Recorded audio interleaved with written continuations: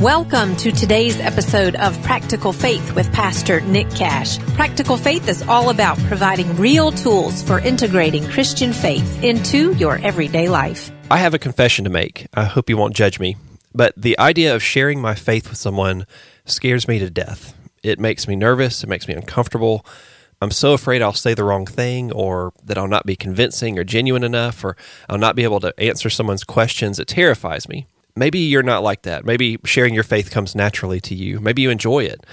If so, you may have the spiritual gift of evangelism, and that's awesome. We all have a mixture of strengths and weaknesses, and that's one of your strengths. But let me tell you, for me, it's a weakness. Have you ever taken one of those spiritual gift tests? The gift of evangelism is always one of my lowest scores. But I also know that it's the responsibility and the privilege of all followers of Jesus to share their faith with others.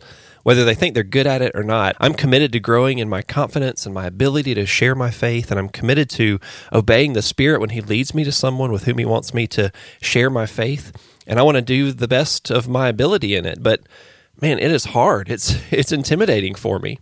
There are stories like the one in John chapter 9 that give me great hope, though, because they encourage me that anyone can share their faith effectively without having to be an expert in Christian apologetics. In John chapter 9, verses 1 and 2, it says, "As Jesus went along, he saw a man blind from birth. His disciples asked him, 'Rabbi, who sinned, this man or his parents, that he was born blind?'" So what is the disciples' reaction to this blind man? Are they really concerned about him? Do they reach out to him or acknowledge him as a person? No, they just use his existence as a conversation starter. His circumstances are just an opportunity for a theological discussion. They ask, "Rabbi, who sinned? Was it this man or his parents that he was born blind?" And Jesus replied, "It was neither this man nor his parents who sinned, but this happened so that the works of God might be displayed in him." So Jesus is kind to his disciples. He addresses their theology to say that really the whole premise of their question is wrong. Poor life circumstances are not always the result of someone's sin. Sometimes they are, but some life circumstances have nothing to do with sin at all. They just are. And in any case, all of life's circumstances are opportunities for God to receive glory.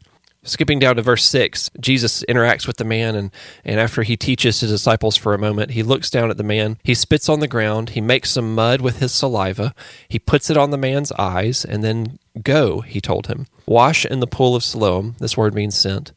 And so the man went and washed, and he came home seeing.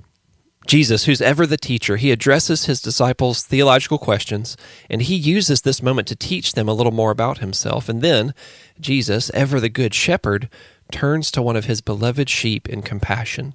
He touches him, and he transforms his life forever. Now, this is a cool thing about this story for me. If you think about where the man is at this point, he has not actually seen Jesus yet. As far as we know, at this point in the story, we have no indication that this formerly blind man has any idea what has happened to him, how it happened, or who did it. He hasn't seen Jesus.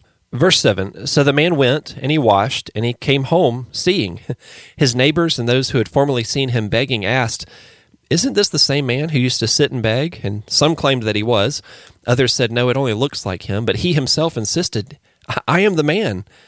"How is it that your eyes are open then?" they asked. And he replied, "The man that they call Jesus made some mud, put it in my eyes, and he told me to go to Siloam and wash. And so I went and I washed, and then I could see." This one single short encounter with Jesus is literally all this man knows about Jesus. It is a simple story, but he personally experienced it himself, and now he's standing there before his neighbors with his sight restored. This man is living proof that what he says happened to him is true. In the next episode, we'll look at the power of an honest, "I don't know," in faith sharing.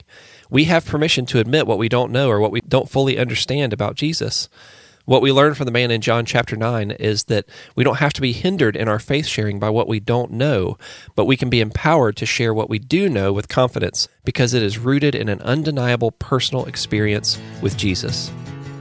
Practical Faith provides 5 minutes of fuel for following Jesus in your everyday life. To find more ideas and free resources like these, visit us online at liketreesplanted.com.